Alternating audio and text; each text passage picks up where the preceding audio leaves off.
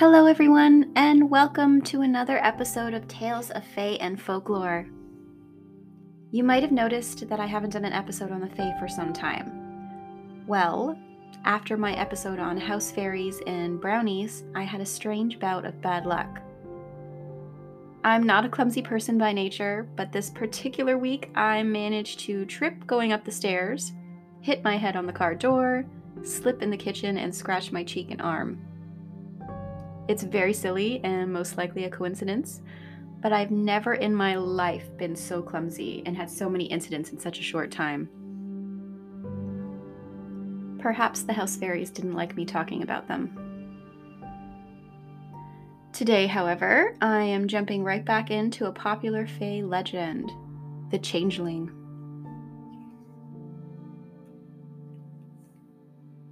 In Scotland, Ireland, and many places of Europe, there have been stories of changelings, fairies, that would come and steal your baby, replacing it with a fairy that resembled the child. Sometimes the Fae child would be sickly or temperamental. They would sometimes pass away, leaving the stricken parent at a loss for how to get their child back from the fairies. They say they would take the human child to strengthen the fairies. The child would grow up with them and mix their bloodlines. In many stories, there is a chance to get your loved one back. You can make the changeling laugh, or threaten to burn it in a fire, at which point it will reveal itself and run away. One such story is titled, A Changeling Musician.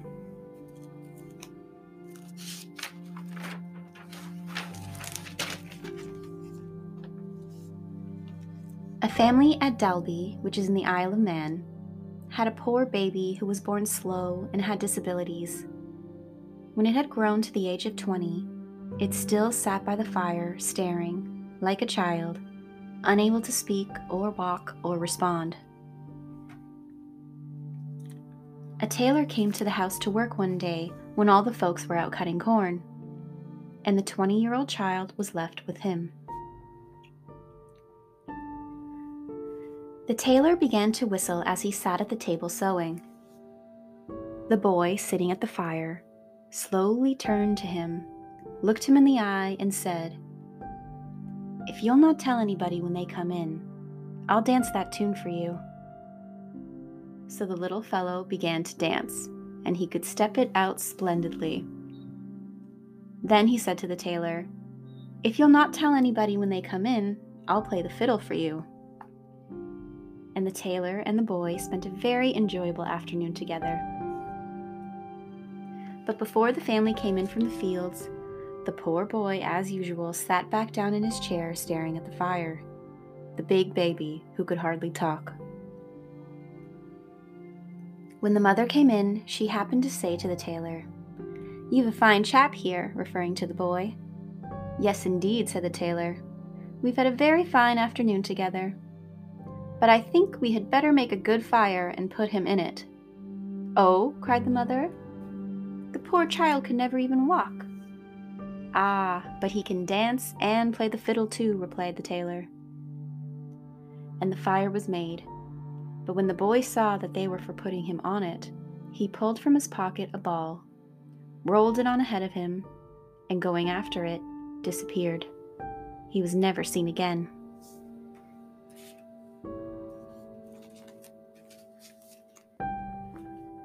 This story was compiled by W.Y. Evans Wentz in a book called The Fairy Faith in Celtic Countries. He compiled stories from people's personal experience. This one was told to him by a Mrs. Moore. He continues that, after the strange story was finished, I asked Mrs. Moore where she had heard it, and she said, "I have heard this story ever since I was a girl.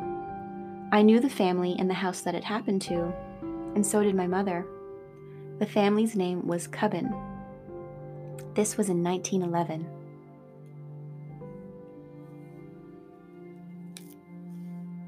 This next story is titled The Brewery of Eggshells by T. Crofton Croker, Fairy Legends and Traditions of the South of Ireland.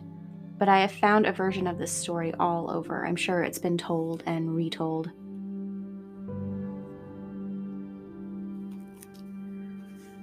Mrs. Sullivan fancied that her youngest child had been exchanged by fairy theft, and certainly appearances warranted her conclusion. For in one night, her healthy blue-eyed boy had become a shriveled-up creature, like that of a tiny old man. He never ceased crying and screaming. Mrs. Sullivan was full of sorrow, wondering what had happened to her poor child.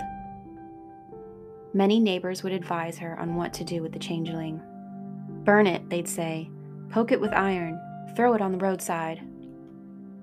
But Mrs. Sullivan did not want to hurt it. Finally, an old woman offered her some advice. It may seem foolish to you, she warned, but Mrs. Sullivan was eager to try anything to get her boy back. She told her to boil a large pot of water on the fire and take a dozen fresh eggs. Break the eggs, keep the shells but dispose of the yolk and egg whites. Put the shells in the water to make a brew.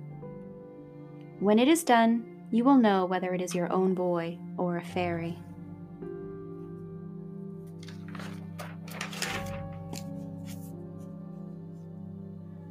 Mrs. Sullivan went home and did just what the old woman advised.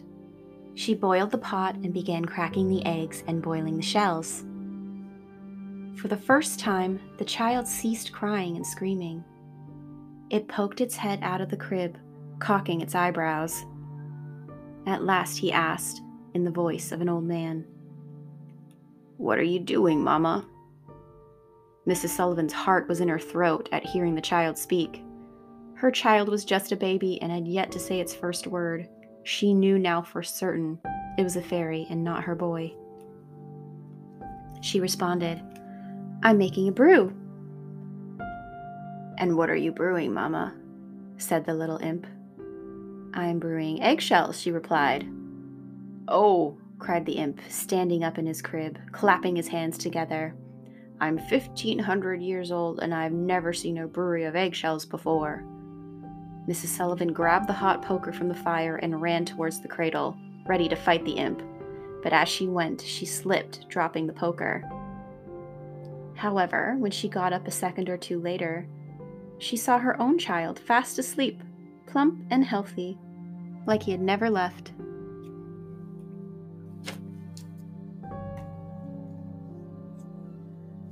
Not all changeling stories involve babies. Sometimes grown adults are taken as well. So pay attention to those around you. They might be an imposter. One such unfortunate misunderstanding happened in March 1895. Michael Cleary became convinced that his wife Bridget Cleary had been taken by the fairies and a changeling was left in her place. His reasons were strange, saying things like, "She is too fine to be my wife," in reference to her physical beauty. She became ill with bronchitis and fever. The doctor came and went, thinking all was well. Her fever worsened, and her husband burned her with hot pokers to make her take her medicine, which was not the doctor's medicine, but one Michael had concocted himself. He subjected her to many tests and eventually burned her alive, thinking it would bring back his wife. It did not. These legends are fascinating, but we should keep in mind that some of these cases most likely had to do with postpartum depression and other mental issues. That being said, I will finish with one final story of a man's encounter with a changeling.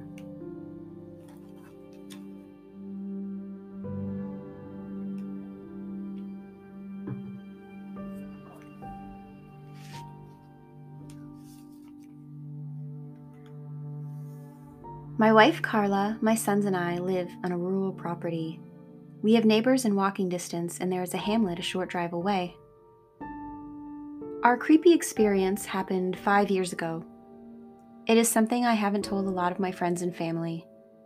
My wife and I hardly discuss it, even though we experienced it together, and every day I hope my eldest son is forgotten. Our youngest son will never be told. Or perhaps it's wrong to say it happened 5 years ago. Maybe it all started 9 years ago.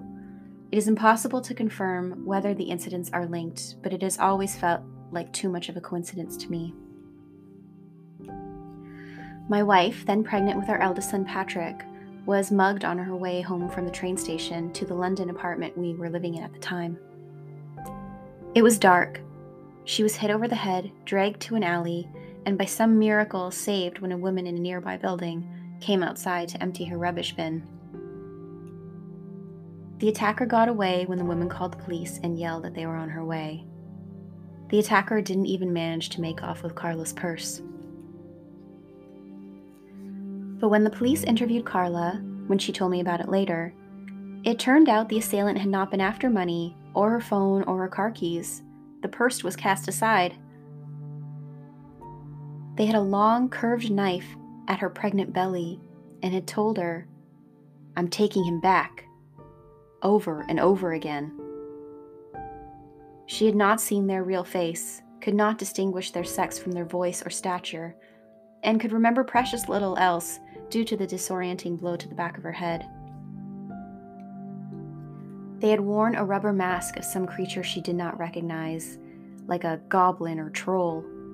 Something fantastical, horrific, and impossible, she had written in her statement.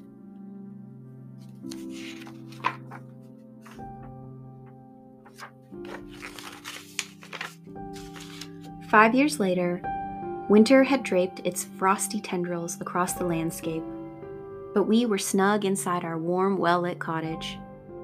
We had spent the previous year since our arrival renovating it and publishing the progress in a magazine.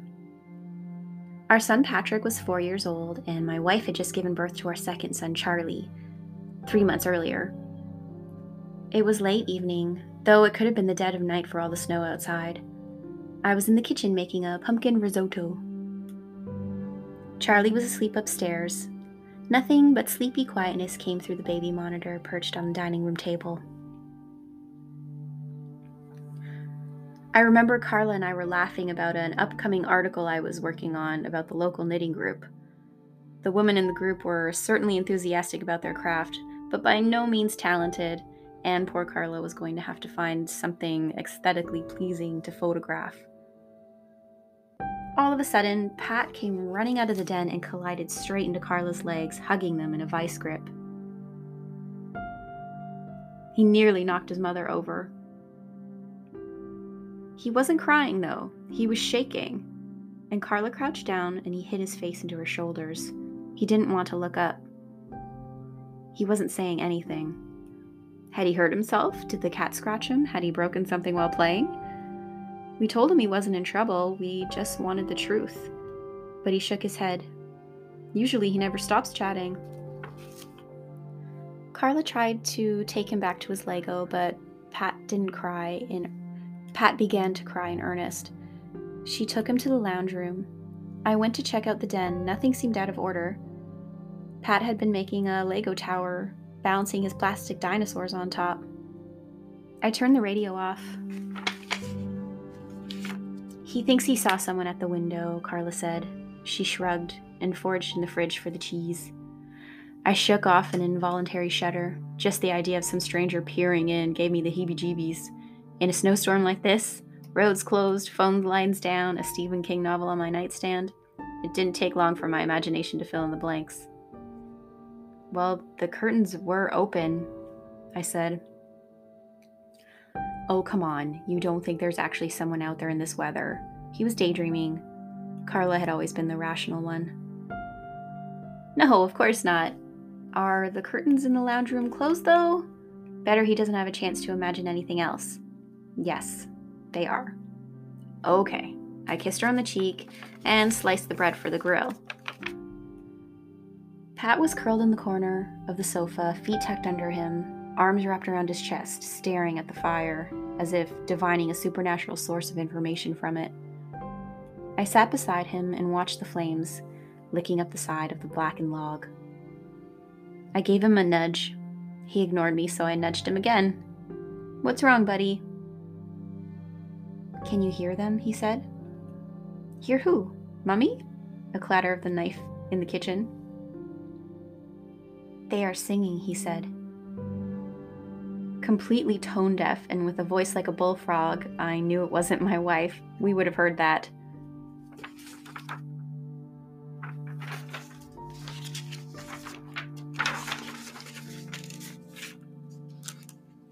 Then I began to hear it. It did sound like singing. The cresting, high notes sounded like a bell, but words were incomprehensible. Or maybe it was humming. Or perhaps it was just the wind catching on the eaves of the house as it whistled past.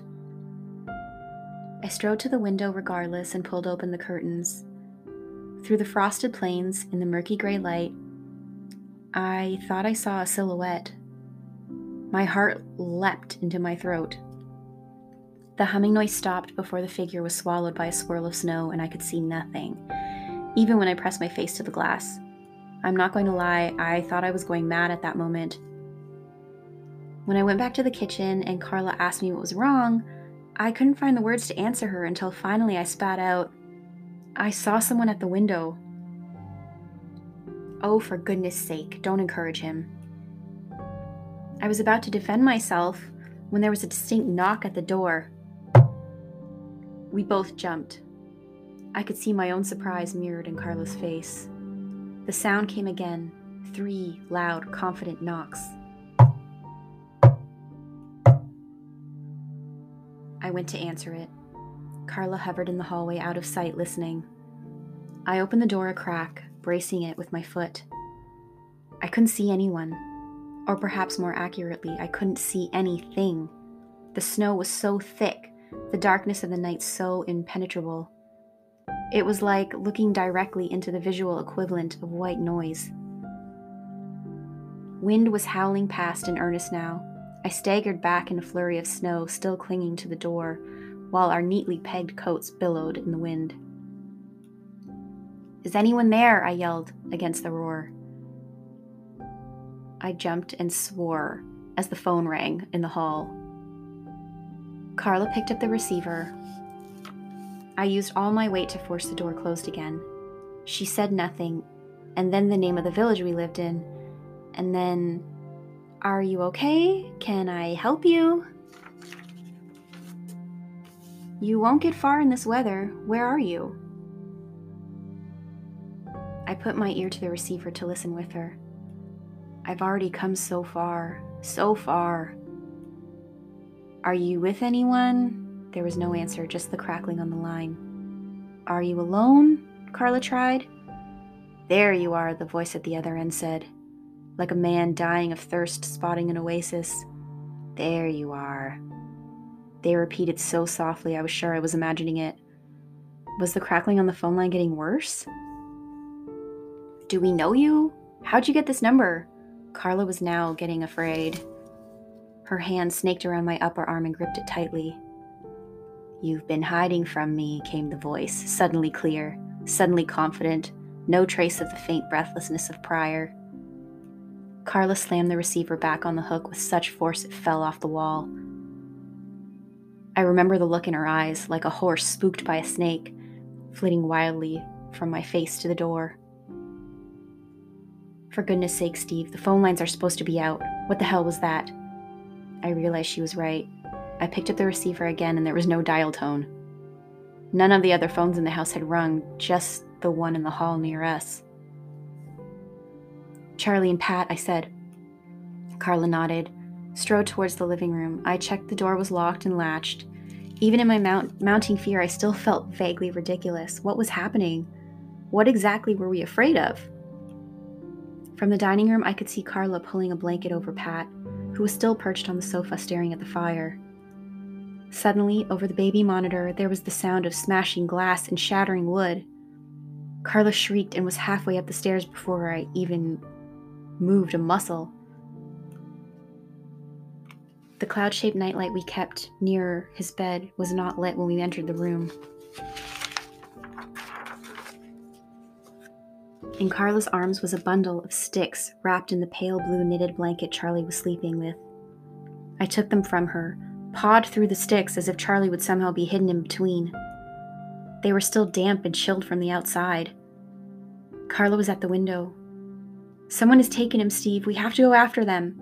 Her voice sounded like it was coming from a million miles away, my head spinning in panic. "No, stay with Pat. I'll go." My own voice sounded just as distant, but amazingly I felt myself moving. In what seemed like the blink of an eye, I was pulling on my coat and Carla was handing me gloves and a hat. "Be careful," she told me. It sounded like a threat, and then her brow furrowed. "A weapon?" she suggested. We didn't own a gun, and I didn't fancy stumbling around the dark in the snow with a kitchen knife. We didn't even have a bat. Before I knew it, Carla was handing me the fire poker. I stepped over the threshold. The storm had abated somewhat, but the winds were still powerful enough that I immediately staggered to one side. I used the poker like a cane to steady myself. I realized that I was vastly underprepared and under-equipped to venture out in such weather, but I had no choice. Suddenly, the cottage behind me went dark. I whirled around. Carla was still at the door. "The generator," she yelled. "Stay by the fire," I yelled back. She didn't reply, but closed the door. I felt all at sea, cut off from the small safe island of my home. But our son had been taken. Leaning against the wall, I felt my way around the cottage to the place below the nursery. There was no trace of any footprints or marks to follow. Perhaps the snow had already done its work erasing any footprints. I began walking. I don't remember reaching the fence. I don't remember climbing over it. It's funny how memory works, especially when we are stressed and scared. Like I can't remember making it to the woods and crashing through the undergrowth, where the tightly knit boughs above me made for a thinner carpet of snow on the forest floor. Yet I remember that in my coat pocket I had an old waterproof watch and half a packet of Polo Mints. I remember worrying about Carla and Pat alone in the cottage, fearing that if Charlie was out here, he was cold. Hell, I even remember worrying about the cheese and toast I left on the grill. But I don't remember having a plan. I was just walking around aimlessly, branches whipping across my face. Eventually, and miraculously, I heard Charlie crying somewhere to my left. Had I found him by instinct or pure chance, I still don't know, though I leaned towards the latter. I turned on my heel so fast, I left an indent in the frozen ground. His shrill cries echoed around me, and I honed in on their origin and headed towards the sound. A figure was bent over the gnarled, exposed roots of a tree, and even in that moment, my mind couldn't help but think of Carla bent over Charlie's crib that night. The stance was the same. The figure was hooded, dressed in black. I couldn't see Charlie, but I could hear him keening, grumbling in discomfort. Any parent will tell you that a baby's cries start off indistinguishable, but eventually you begin to discern moods and needs. Charlie was worried and frightened. I heard that much in his whimpering, and I was furious. "Hey, what the hell are you doing?" Somehow, despite the seriousness of the situation, I remember feeling ludicrous, my words ringing hollow in the cold air, a bad actor reading poor dialogue. "Hey, I'm talking to you. Get the hell away from him." The figure tensed at my yelling, and I realized they had not heard my approach. They did not turn, they only straightened upright. I heard a rasping noise. It took a few seconds to realize it was a laugh.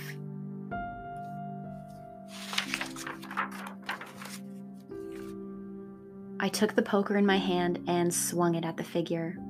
It screeched. The high-pitched sound made me drop the poker and cover my ears. Charlie began to scream in earnest. The figure, now on all fours, scurried away at an unnatural speed like an animal, crashing through the undergrowth like an enraged boar. I dropped to my knees, my rage seeping out from every pore of my being, replaced with exhaustion and disbelief, possessed by a sense of unreality. I crawled to Charlie, who was tucked into the roots of a tree on a bed of dry leaves. He was impossibly warm, wonderfully unharmed, rosy cheeks and eyes glittering. dark and curious. When I picked him up, his crying quieted. When I securely tucked him inside my jacket, it stopped entirely. I picked up the poker and wandered home in the direction of the cottage. Carla seemed exhausted, and so was I when I returned. She clutched Charlie to her chest in silent gratitude and relief. "But where is Charlie?" Pat kept saying, even though he stared at his brother. I remember that. The night's events had distressed the boy greatly. "Why couldn't you find Charlie, Dad? Why didn't you bring him back?" "Charlie's right here. He's okay. We're all okay, Patty," Carla tried to reassure him. But he just kept asking, "Where's Charlie?" We called the police when we were able. There wasn't a lot they could do since there was no description, no DNA, no links to anything. Perhaps I would have even thought it all a dream except for Carla and Pat. The broken window in the room and the strange bundle of sticks still scattered in the nursery. We increased the security around our cottage. Charlie never slept alone again as a baby. Pat, by his own choice, played nearby whenever Carla and I were. A few weeks later, we told the regulars at the local pub our story. A changeling, one of them told us, while a few others murmured agreement. I was furious that they would make light of the real trauma that my family had experienced by associating it with some local legend. Terrible fae folk who replaced babies with enchanted children. I was angry, and then they put up their hands and apologized. I don't know which I was more glad about. He stopped at that particular line of conversation, or that he apologized, making light of it. Before we left, the bartender handed Carla something wrapped in a tea towel. "Put these above your door. Open, mind you." It was a pair of old iron scissors, iron like the poker. Carla did as she was told. We have been mercifully undisturbed since, and Charlie has grown into a healthy, normal young boy, albeit much more quiet and reserved than his brother, and sometimes he stares into the distance, not in a daydream, but like he's watching a cinema screen no one else can see, an enigmatic smile on his face, laughing at a joke that no one can hear.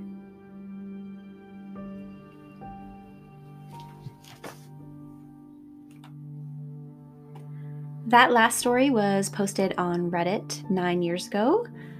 A few of the lines were changed just so that it was easier for me to read.